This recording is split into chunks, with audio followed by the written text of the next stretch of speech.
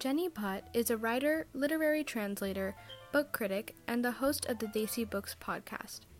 Her debut collection, Each of Us Killers, was out in 2020 and won a Forward Indies Award in the short stories category and was a finalist in the multicultural category. Her debut literary translation, Ratnodholi, The Best Stories of Dhumketu, was also out in 2020 and has been longlisted for the PFC Valley of Words Award in the English translation category. She teaches at writing workshops in Dallas. To learn more about her work, go to jennybhattwriter.com. Jenny Bhatt, welcome to the creative process. Thank you. Thank you for having me, Mia. It's an honor to be here. Yeah, so we're speaking on the occasion. You've recently, in 2020, you came out with your debut collection, short stories, which are absolutely fascinating. And how poignant that it came out in a year when we were all reconsidering our working life and redefining and just adapting. But to give, your collection, Each of Us Killers, to give a little introduction to people, are you going to read from us the title story? Yes, I will read just a couple minutes or so from the title story. And as you said, all the stories are centered around working lives. Each of the main characters has some issue related to their workplace. In this case, we have the scene starts off in a rural Indian village. A week after the protests in Una, when Vishal Parmar drank a bottle of acid and killed himself, even the police could not be bothered to find their way to our tiny village of Sakarpada. If you are traveling along the Kodinar-Amreli highway on a rare day, clear of the smoke exhausting out of rattling trucks, tempo vans, and motorcycles, you might glimpse us hidden between the farthest fields. But you might also simply drive on by, unknowing and unseeing. We are so distant from all major roads, there is not even a sign pointing in our direction. This anonymity doesn't bother us. Our few Dalit families have served in the fields of the upper caste families from before the Maratha cowards gave our state away to the British bastards.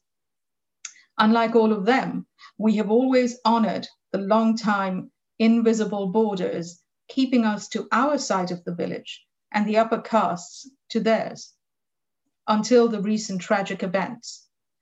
And our panchayat leaders are descended from long lines of Panch people themselves, so we do not need any outsiders to tell us how to manage these affairs. On a wet August afternoon, when such an outsider quietly shows up at Premji's tea and kirana shop, it makes us as restless as the marshland frogs jumping around in the downpour. Some say the stranger is a court officer from Una. There is talk of him being a big politician's son, come to talk about the upcoming district elections. Finally, someone suggests he's a reporter with an Ahmedabad newspaper. It's like when a film star's car had lost its way somehow and punctured all four tires near the dry bed of our old river. Except that had been a happier time, and we had all been innocent as young brides. I'll stop there. That's just the opening with a stranger coming into town. And so the complexity and details are just wonderful there, and the sounds and just this rich world. And I know, yes, it's a much more complex story. Just tell us a little bit about it and what inspired you to write it, because it's based on real events. Correct, yes. So in late 2014, when I had just moved back to India, and there had been a lot of protests and uprisings by lower caste, the Dalit communities in Gujarat, against some of the violence and issues being perpetrated by the upper caste folks. And in one such incident, what had happened was that in addition to the protests, several young Dalit men, as part of their protest, had taken to drinking acid and committing suicide. And that was just horrific to me, that somebody would just take their own life in protest, that they felt that it was better to die than to live that way. And this was happening across the state to the point that the state minister had to declare a state emergency within the whole state. And I happened to be traveling to another part of the state, and there was this village on the way, and we stopped there, and they had a young man who had done this, who had, swallowed acid and killed himself as part of the protest. And so I wanted to know more about it. And I positioned myself as a journalist, because when you say writer, people don't quite know what does that mean. But journalist, if you're working for a newspaper, they know that. So I positioned myself as a journalist, and they invited me and had me sit down. And what was most striking to me was that as I was asking questions, obviously only the most elderly people were responding. But even when you had one or two people within the group of men who were sitting around me, it was this collective voice. They would always speak in that collective voice. And then there were things that they were not saying. They would not answer my questions directly. And I could tell they felt like, what is this going to do? Is she going to write this in some newspaper? And then are we going to have unwelcome visitors? I knew they felt it was an intrusion. I could tell they knew it was an intrusion. And my heart just went out to them. Now, the climactic scene that I have in this story, that's completely made up. That didn't actually happen in the story. But for me, what was most interesting was that crowd dynamic, right? And I debated a long time about whether I should even write this story, because I am myself an upper caste person. I'm not a lower caste person. And so in a way, I felt, am I doing some sort of cultural appropriation?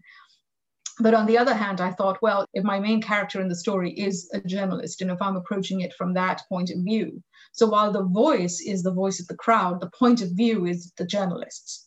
We only see as much as the journalist is seeing, so I thought, well, then I'm writing it from the journalist's point of view, and I'm not appropriating the voice of the victim or somebody who's directly involved. But I felt that all the newspapers at the time and the media kept reporting about the conflict in such sensationalized ways, because of course they have to get their, ad revenue and all that. And I just felt that we weren't getting that personal story. We weren't getting that go below the layers and understand what is it done to the community as a whole. And so that's really why I wrote the story. I'd like to go into that a little bit. There are quite a few things that are really fascinating if you could unpack. One, it's you pointed out the collective voice and an individual, which, having now lived in America for a number of years, and before you went back to India, in America, I can't imagine many people making that sacrifice out of the pride of protesting by swallowing acid. This is something that's hard to conceptualize, say, in America. But then in India, you notice the responses of the collective voice. And so I would love to go into that contrast. And then the other thing, just to explain really what the background is. I do want to go into that too, because the title is so provocative, Each of Us Killers. And it makes me just think about those who don't live a vegan lifestyle, even just metaphorically. We right. are killers that relating to that. Right. Yeah. So I'll come to your second question first, which is about the community and what is the main issue here. The cow in India is a sacred animal in the Hindu community. And generally what happens is upper caste people, they worship the cow, but they also, as part of their religion, will not touch an animal's carcass. So the lower caste communities, these Dalit folks, Dalit meaning the untouchables, as they used to be once upon a time and still are in rural areas, they're the ones who will take these animal carcasses, dispose of them, skin them for leather or whatever. So they're the ones who do the dirty work that nobody else wants to do. Now, the real incident that happened in India that kicked off these protests was that 4 young Dalit men had been found skinning a dead cow. Now, they claimed that the cow was already dead when they began the skinning job, which was their work.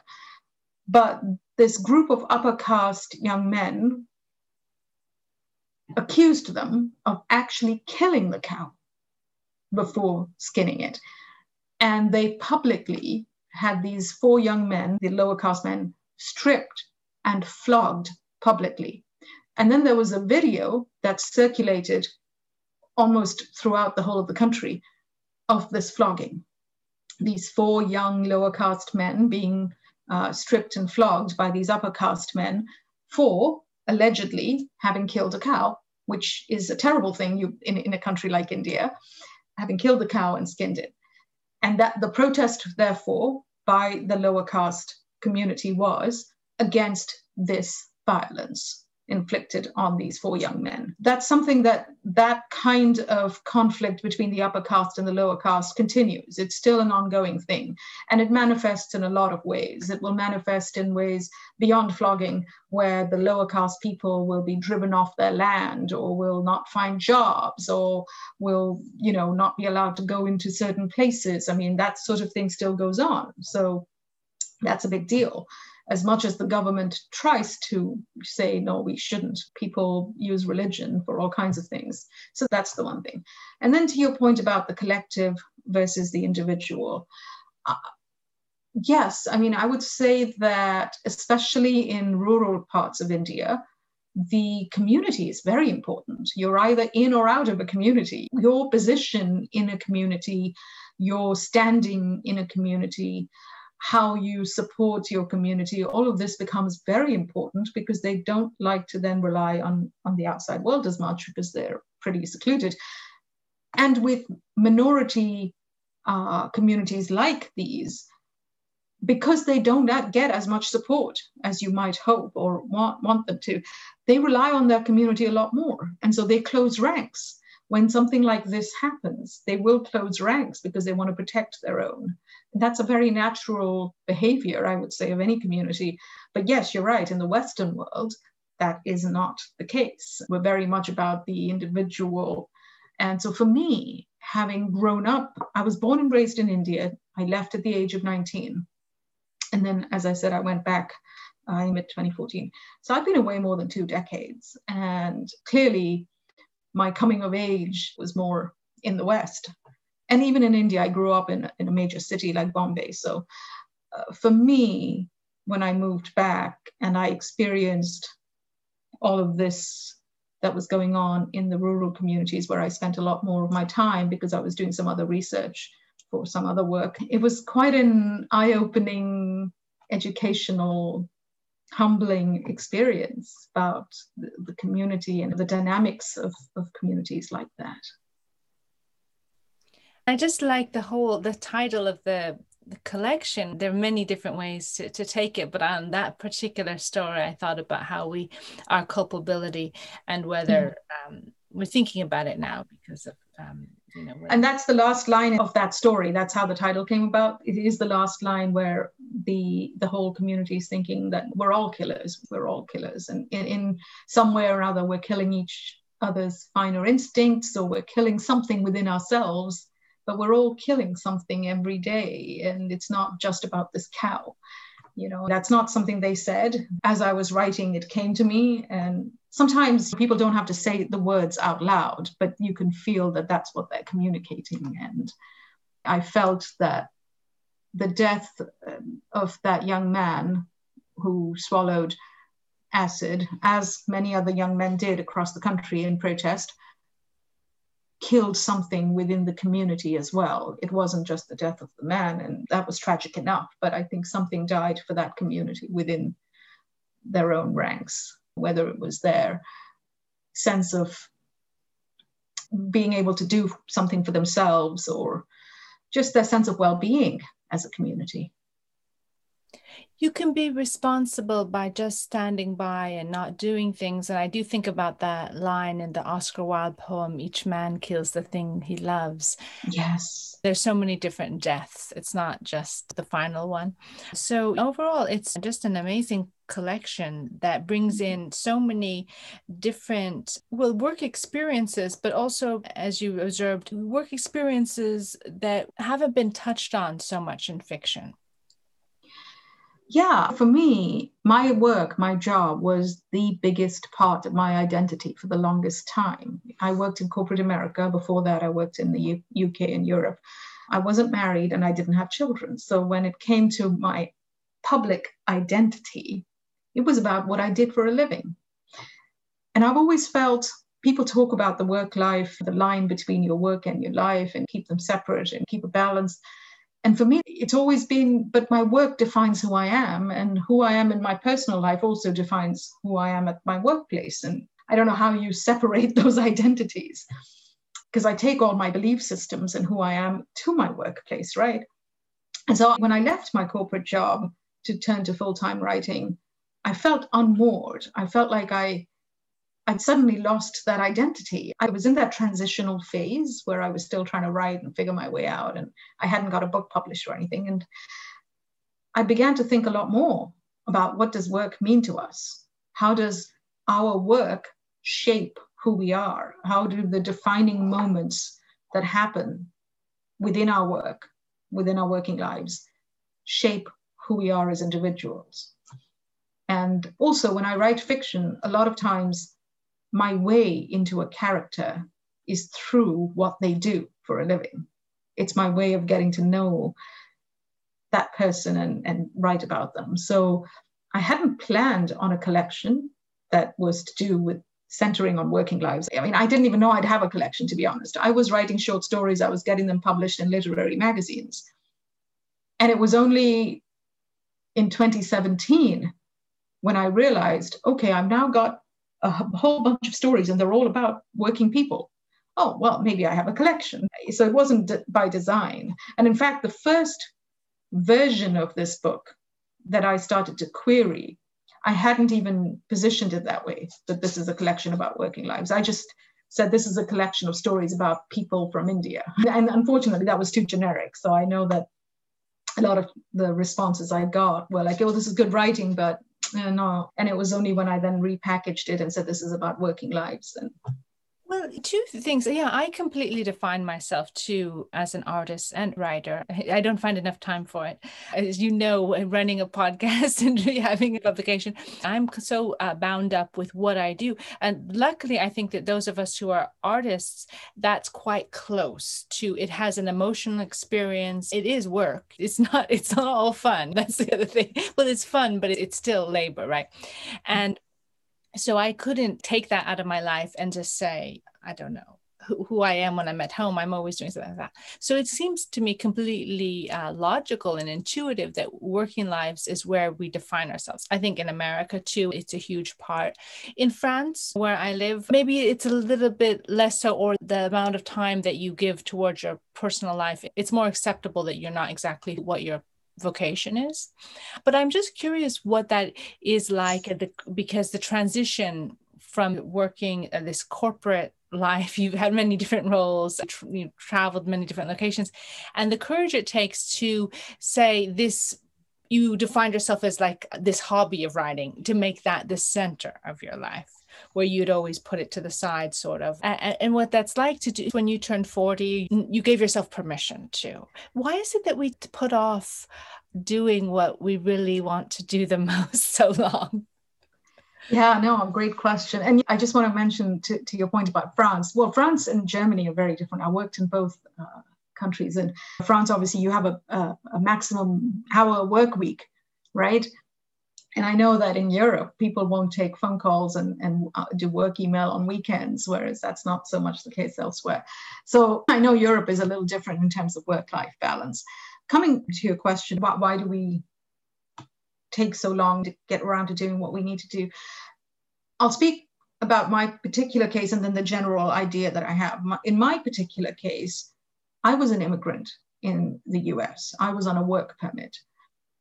I actually had no choice because my ability to live in the country depended on me working a full-time job. And so if I had tried to give it up sooner, I would have had to leave the country anyways. And so I basically waited till, obviously I got my green card. I was taking writing workshops here and there, but like you said, it was not something that was my full-time thing. It was something I did on weekends, evenings. And then after I turned 40, I would obviously become a citizen already. And I thought, okay, if not now, when? And even then it took a certain precipitating event at my then workplace for me to say, okay, I'm done. I was in Silicon Valley. I'd been there about 6-7 years. I just hit that burnout phase. I was like, I'm done, you know.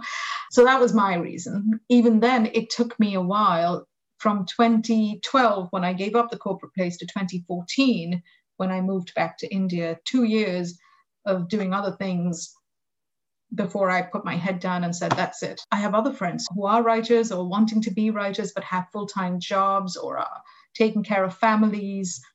And I think this is more the case with women than it is with men. And I think that's, again, because we are conditioned, perhaps, to be more practical, to put our family responsibilities and other responsibilities first. Anything that's a personal thing, whether it's our personal health, whether it's writing or art, whatever, we tend to see that as not essential. And so we end up putting it, to the side. I think it's two reasons. One is the practical reason of needing a full-time job, and two is our conditioning, particularly as women, no matter which culture you're from. I've got white writer friends who have full-time jobs and keep telling me, oh, I'd love to write. I teach writing. I teach creative writing. And I would say almost all the men and women who take my courses have other jobs. They're doing these on evenings and weekends, and they're hoping that they'll learn the craft and then get good enough and eventually write a book. So I think with the arts, it's seen as this non-essential thing, which is terrible, but yeah. I wanted to ask you about something that you just touched on a bit. As a Desi woman myself, actually, I've noticed within Indian and American society, they're both rooted in patriarchy, sexism, classism, casteism. Have you compared your experiences in both countries and used kind of that dichotomous identity to shape your writing at all? Well, I think it does shape my writing all the time. I feel that any of my writing, whether it's fiction or nonfiction, will always have those intersecting issues, because the issues that you just said, all the isms, they don't exist in isolation, right? Patriarchy is such that classism and sexism and casteism are all intersecting. And so to me, it's the intersectionality that adds to the complexity of our identities and who we are. And in fact, so there's a couple of stories in the book where you've got a Muslim guy from a minority community, and though he is a man from a minority community, he too has a certain casteist view of the lower caste untouchable. And that's how it is in India. So you can't say, oh, just because one person is from a minority community, they're going to be open-minded towards every minority community. That's not how it happens, right? And the same goes for women. Just because she X is a woman, she will understand sexism and she will not be sexist herself.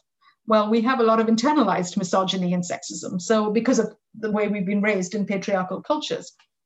So I do think, I hope that I bring all of that complexity and I don't create two-dimensional characters, because I believe the intersectionality is what makes us all very complex and what makes it hard for us to let go of some of these biases. And I've certainly, going back to India, opened my eyes to my own biases, made me see myself in a different way. And that's what, when you move from one culture to another, that's what happens. And then when I come back to the US, I see myself a little differently again. So I do think that the patriarchal culture creates these intersectionalities. And I struggle, I'll be honest with you, when we talk about writing, Desi writing by diaspora writers, people who've grown up here. And sometimes they will, because they've read a lot or they've traveled on vacation to India or whatever, they'll write stories or novels which don't fully understand these intersectional issues. I've read much lauded books. And when I say much lauded, I mean the New York Times has gushed over it, or Time Magazine or Oprah, where the writer hasn't been able to give us that intersectional view, where they've given readers, Western readers, the stereotypes and tropes that are expected. And because they're expected, they get lauded because, oh, you checked off the slums box, you checked off the arranged marriage box, you checked off this box. Great, that's what we want in a book from India. Perfect. Well, that's a great book. And unfortunately, that's what sells. But yeah, I think that's also, to answer your question about the patriarchy and how it manifests. It manifests in the publishing gatekeeping system as well. I mean, given your unique perspective, I was wondering what you feel are unspoken, not exactly the same as a caste system in America, but there are different levels. There is a kind of class system that I understand, and maybe there's more mobility. But from your point of view, maybe people don't realize they have a class system there. Well, I mean, I do think you're right. We do have a class system. And I think the race and class issues in the US, the way they intersect, race, class, and gender issues, the way those intersect very much mirror how caste, class, and gender intersect in India. And in fact, in this collection, my first story, it starts off, and that one is about racism, and it's set in the US. And my last story is set in India, and it's about casteism. And so I was hoping that I did that in a way to show the parallels, if you like, that we have similar prejudices and challenges. And it manifests as race and class and sexism for that matter. But yeah, we certainly, to your point, in the US, there is more mobility for sure. But again, it's not that easy. You see, even now, I look at just the publishing world now, because I'm now part of the publishing world, and I look at the elitism and the classism we have in the publishing world. This is unspoken. Nobody says these things, but having an MFA from a recognized university. Over the weekend, I shared a very good article from Public Books, where this group of people at a university did a study, and they looked at literary prizes awarded over the last 20 years or more. And what they found was that 50% of the literary prizes went to writers from the top 15 MFA universities. 50%. And then book contracts as well. And yes, there are more writers of color, but again, those writers, there's even within the broad group of writers of color, there's a spectrum. There are those writers of color who managed to go to Iowa and Harvard and Yale, and they are elevated more than these other writers of color. So classism and elitism is very much part of the whole equation here in the US too. Yes, I think so. And I would hope that the prize giving is done blind, but obviously there are biographies that are known and there are friendships that are formed. And, it's interesting because we work with universities, which I love doing. And I think it's supposed to be about diversity of voices and diversity of experiences and opening the mind. But sometimes people go to universities to find out what they feel they've already know, or their pre-professional schools. And I was wondering what you felt about, as much as it's important to learn the skills. Some people have said to me, oh, there's a kind of sound of fiction that might come out of an MFA program. Yeah, no, that's been a long running thing where they call it the MFA factory, to be somewhat negative about it, right? They say that everybody comes out sounding the same. And I mean, I think there's some truth to it, but it's better than it used to be. Let's put it that way. There was a time when we had a lot of the same kind of writing coming out of certain MFAs. And I think that's changed a lot over the years because we've now got more diverse faculty. I think that makes a huge difference, right? And I'm certainly a big proponent. I mean, I don't teach in an MFA, but I do teach writing. So I'm certainly a big proponent of going and educating and learning skills from people who can teach them to us. In terms of prizes, though, I think the whole prize-giving culture is a whole different animal because it's not done blind. The reason being, books, when they come out, are so hyped. And then when they're submitted to awards, by the time they get there, people already know who the book is by, even if you take the name off of it, people know. And especially the big awards where they do declare who's on the jury, as well as which books get to the long list and short list stage. So I do think biases don't come out altogether of the award prize giving process. You can't, get rid of that unless you have some prizes that do something different, like they'll have hundreds of booksellers and librarians as opposed to famous writers on the jury. And that's a whole different ballgame. I think this comes back to there is elitism, classism in the publishing world, sexism too, but it's not as bad now. I think we've had this last year has been a banner year, I would say, for Black women writers. Even the Black women writers themselves have been saying how they're having a moment, which is great. It's long overdue. So, yeah.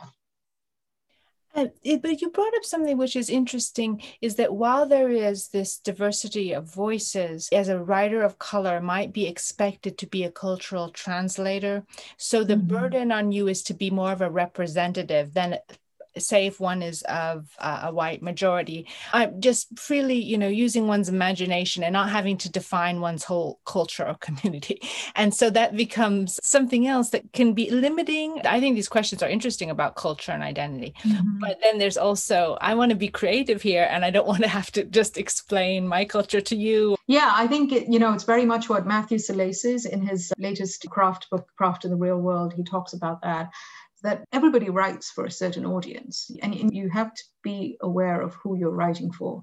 And are you writing for somebody of a different culture and community and a different readership, or are you writing for people like yourself?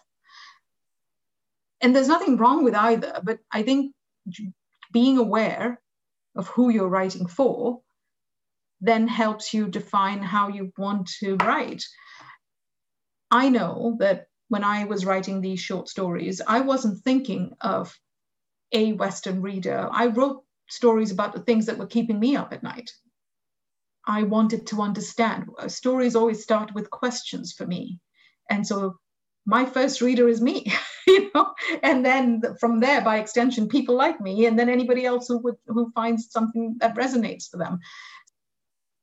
I know that means that I'm not going to get the big book contract for that reason, because not everybody's going to be interested in the questions I'm interested in. Simple as that.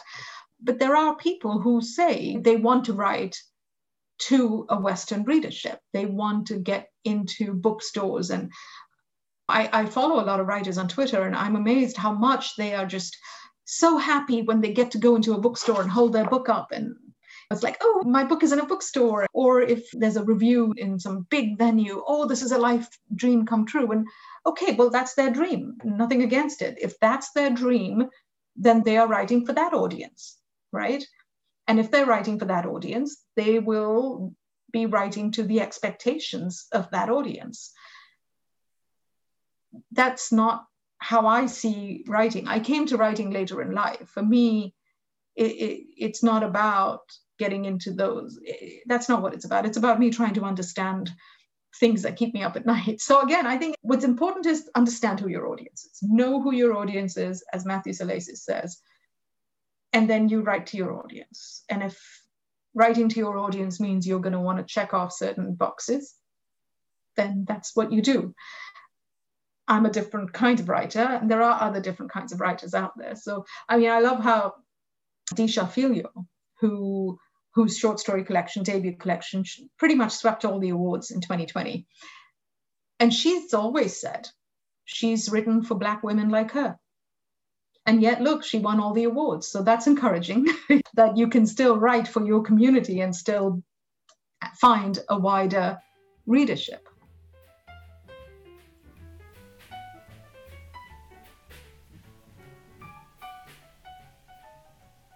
After hearing Jenny Bhatt talk so passionately about her work and her journey towards becoming an author full-time, I feel immensely inspired to prioritize my own passions. My name is Dia Basu, and I'm a psychology major with a minor in child and adolescent mental health studies at New York University. I'm the daughter of Indian immigrants and have grown up my whole life in the U.S. Jenny's story makes me think a lot about my own parents, about this immigrant mindset where climbing up the ladder of corporate America becomes a necessity because it is a part of assimilation and ultimate survival. My parents came to America in search of stability and opportunity for their future family, the American dream.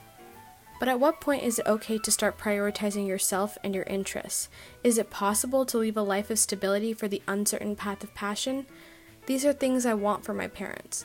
I want them to be able to live life knowing they have options, the way that I am so privileged to live thanks to them.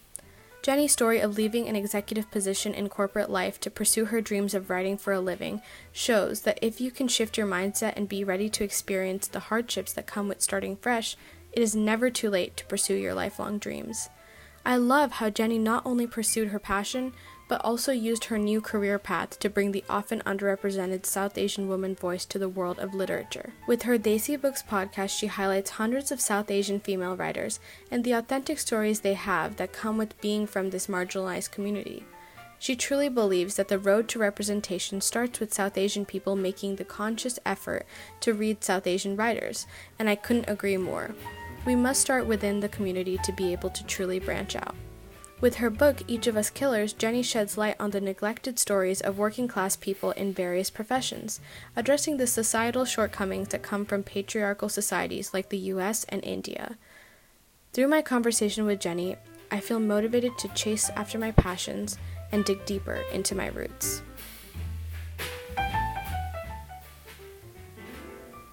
As you said, some of the Desi representation we have in literature is often a misrepresentation or stereotypes, but nevertheless, there is still a major underrepresentation of Desi authors in the community and in our country's literary canon because it's mostly white male authors still. So why do you think there is a lack of representation in mainstream media, and what ways can we benefit young Americans with these nuanced perspectives that we have as Desi women? Yeah, I love this question, Leah, because this is my soapbox with the podcast and everything. This is why I do what I do in terms of the advocacy and literary citizenship, because when I first came to the US and I applied to and dropped out of 2 MFAs around 2000, which was ages ago, I know, but back then, more than 20 years ago, we didn't have as much diverse faculty, and some of the work that I was writing didn't quite fit into that kind of mold. And so I ended up dropping out. And we do have certain Desi women writers get onto course curricula, but it ends up being the ones that write mostly to Western readership. So you'll have a Jhampa Lahiri, for example, and her writing is beautiful, but she's writing about a certain elite, educated, immigrant Bengali culture, which does exist, of course, but she does check off all the tropes of, the sad and lonely immigrant and all of these, and I keep thinking, well, what about the immigrant who comes to the Desi immigrant who came here with nothing in their pocket and then built a whole empire? Where did that immigrant go? Because there's a lot of those. There's a lot of Desi immigrants adding to the economy of this country, and we don't hear enough stories about them. We hear about the ones who are so sad and missing home, and they're cooking things, and the recipes are reminding them of something back home, and you get these nostalgia-dripping stories of immigrants. And so I think why we don't have enough representation is also to do with, I think, the South Asian community sort of being the invisible minority. And I'll tell you what I mean by that. I'll give you one simple example. This last month was AAPI month, right? Asian American Pacific Heritage Month. And you see a lot of these reading lists. For AAPI month, read these books by Asian American writers. And then you scroll down the list and there's East Asian, there's other kinds of Asian, and there's no South Asian. And I think, well, wait a minute. There are a lot of South Asian writers. You just go to my podcast website and look at the 87 plus books out this year alone.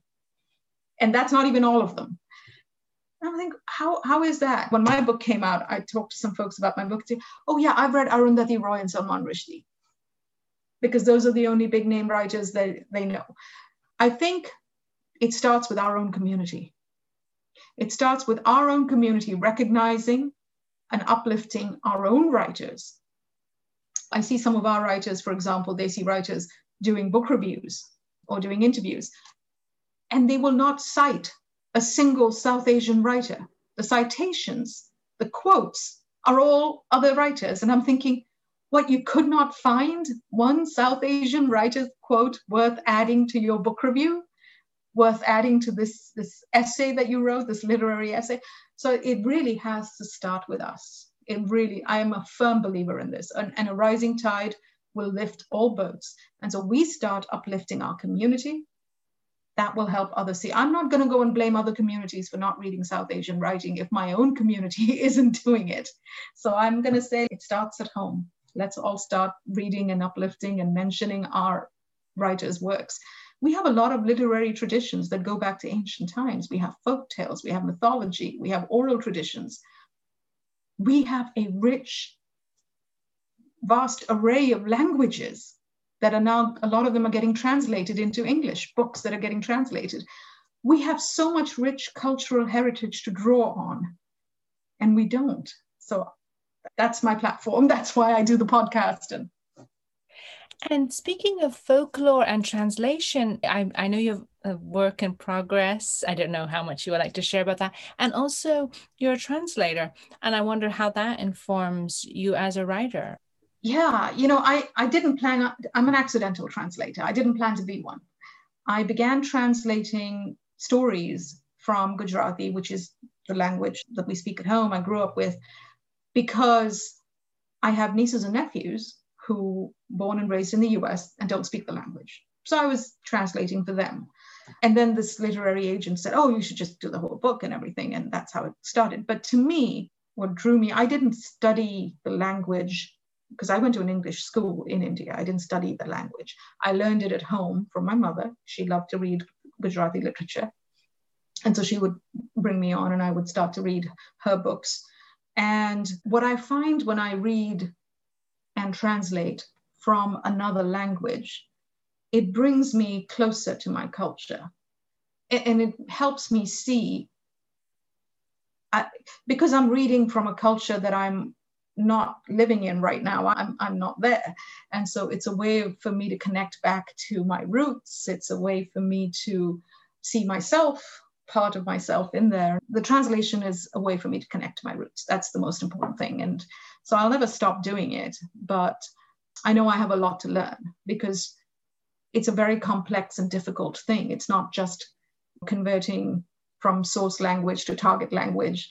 There's all kinds of cultural nuances that you just can't translate certain things, certain idioms, and certain things just don't carry over. And so I believe from the translator friends who've said that it's a lifelong process. But I like that. I like the complexity of always learning. Every new translation I do, I'm learning something new about the craft of writing as well. Because when you interrogate a text to translate it, you are recreating it. You are co-creating it with the author in a way. And because you're co-creating, it's a creative process. And you're co-creating, you are questioning every word choice. And I think that helps me become a close reader. It helps me become a better editor of my own writing. And so I think the translation certainly is a good skill to have as a creative writer. Yeah. I think definitely that translation is writing, and it's an interpretive art, like acting is. You're inhabiting a voice and Right. taking on the characters. And if you don't do it convincingly, it could be like a dead a script. It doesn't come to life. So I'm very curious about that. People who in school you were using English, or maybe a combined, maybe something else in the schoolyard, but you're language at home, your intimate family voice, who you were. That's interesting dichotomy, so that when you write, and now are you writing in English? I only write in English. I translate from Gujarati, but I can write letters and things, but not a whole book. I wouldn't dare at this stage yet. Yeah, well, it's a very interesting dichotomy. I have also interviewed writers that won't be writing in their mother tongue, or they have that dichotomy. What is that like then, when anything that you would say in Gujarati it's not going to be your bureaucratic or school language. It's going to be something very intimate and full of emotion. Mm-hmm. Is your own writing process then sort of like a translation, like where you think about something and then you but I can say this in English this way?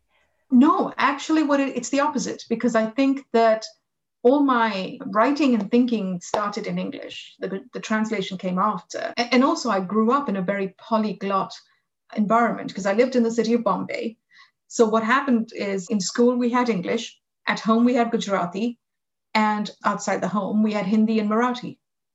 And Hindi was a language we also learned at school. It was our second language that we had to learn. So I grew up with 4 languages around me. My husband right now, he and I speak Hindi, right? So we don't even speak, because he's not Gujarati. So we have a third language there. But even when I speak Hindi, sometimes I have to think in English and then say it in Hindi, and then he'll suddenly turn around and say, that didn't sound right, what you just said. So I think a lot of people in India who live in the urban areas, like I did, they grow up in a sort of polyglot environment anyways.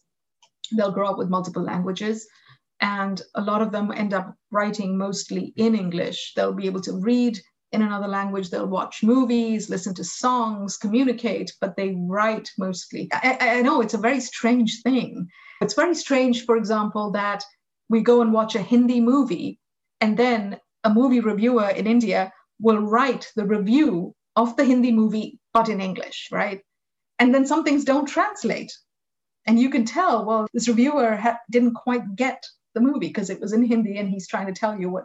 So it's this weird, this dichotomy of the language you're thinking in versus the language you're writing in versus the language you're actually speaking about or communicating about. I also think what's very fascinating, and for people who visit or hear people from India or from other cultures where English has come to live, found its home, it's in some ways very articulate, and sometimes it's like traveling back in time because there's some expressions that are just preserved.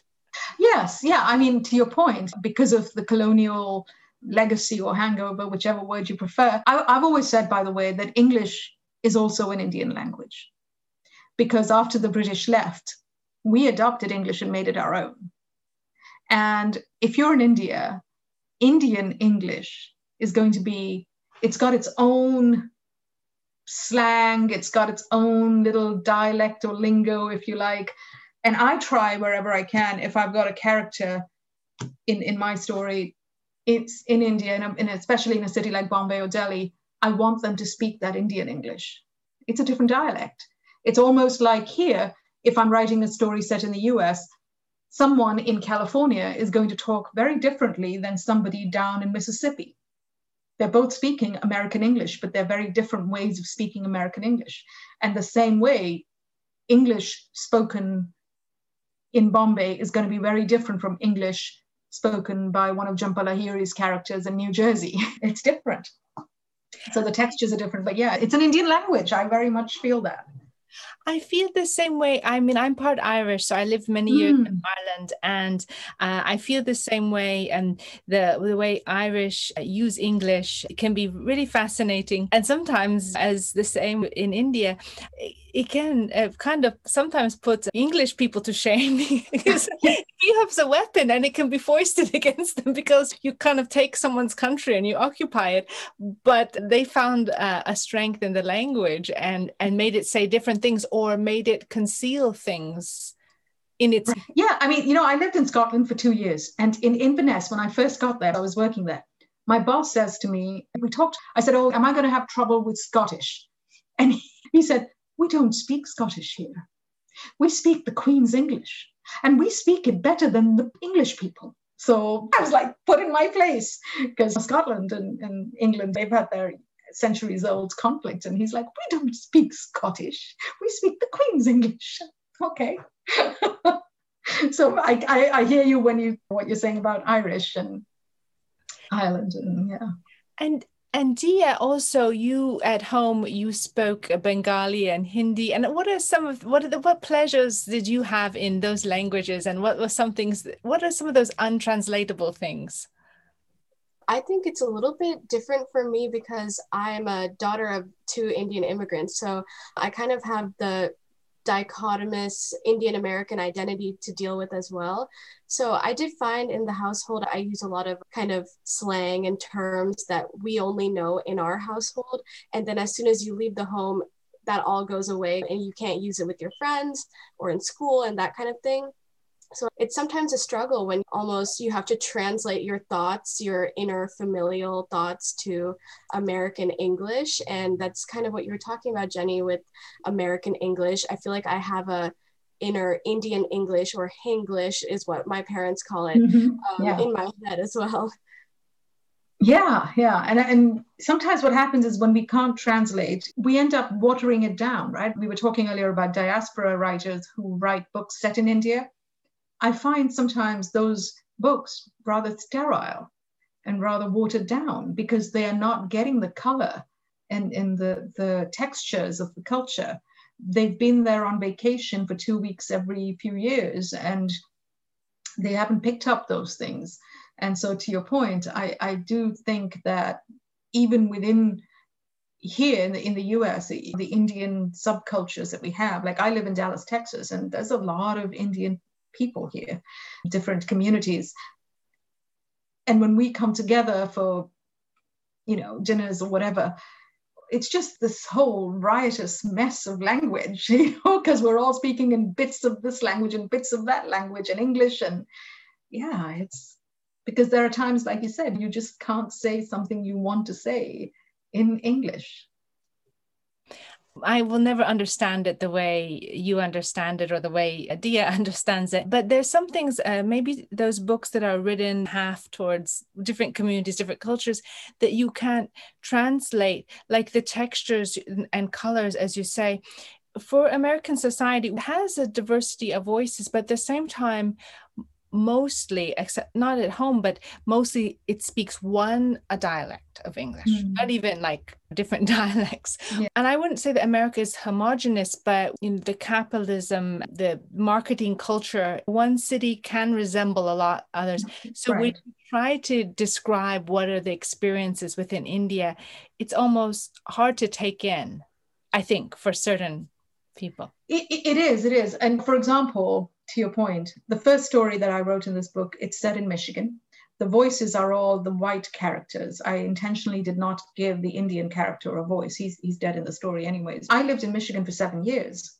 There's a lot of Dutch ancestry. And so if you've lived there long enough and if you have an ear for language, you're going to pick up how certain things are said and how they end questions, sentences in certain ways. And so I wanted to make sure that I even had last names that were of that Dutch ancestry, for example, because in Southwest Michigan, you have a lot of those. There's even a town called Holland, Michigan, right there. And so I wanted to make sure that I was bringing that out because, to your point, a lot of people don't bring up these differences, even in the US, but they're there. If we listen close enough, they're there. I spent a lot of time in the south of the US, North Carolina, and then I went up north to Pennsylvania and lived there and worked there. And my gosh, if you just listen close to the language, it's very different. North Carolina people versus Pennsylvania. So yeah, I just think you're right that the way it's marketed or the way it's edited, eventually it sounds homogenous. But on the ground, when you go and talk to people and you listen to the voices and language, there are differences.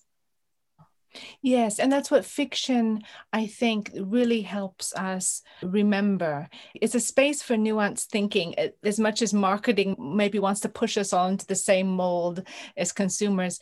Books are a place where we can examine the world, hear those differences and celebrate them and just respect it for those beautiful combinations of culture that we have all around us. I guess in closing, we think a lot about the future and education, the importance of the arts and the things in society that we'd like to change. And what are some of those things for you as you think about the kind of world we're leaving for the next generation?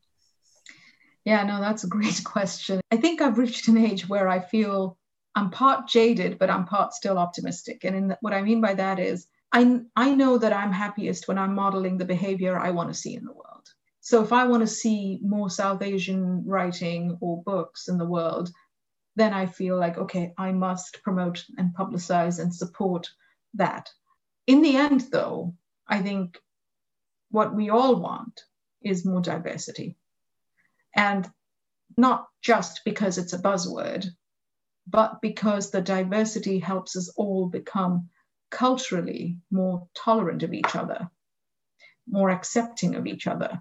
If we see and understand that difference is what makes us special, that difference isn't what divides us, but it makes us unique and special. And as writers and artists, it's those differences that draw us to each other. We see something different, we think, oh, Like when I go to a certain new place and I'm listening to the language and I'm just hearing all these rich textures and I'm like, oh, I love this place. I love being here.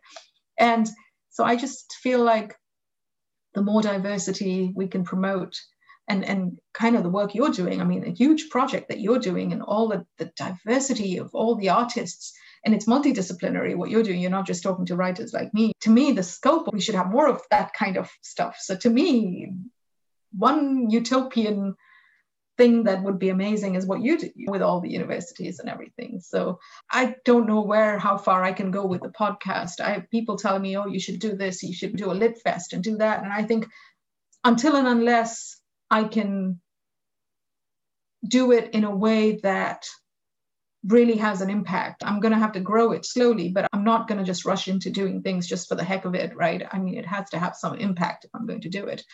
I would love to see a world where, as Dia was saying, South Asian literature by women writers will show up on course curricula, that we have books about more than just the usual tropes that people expect from South Asian literature.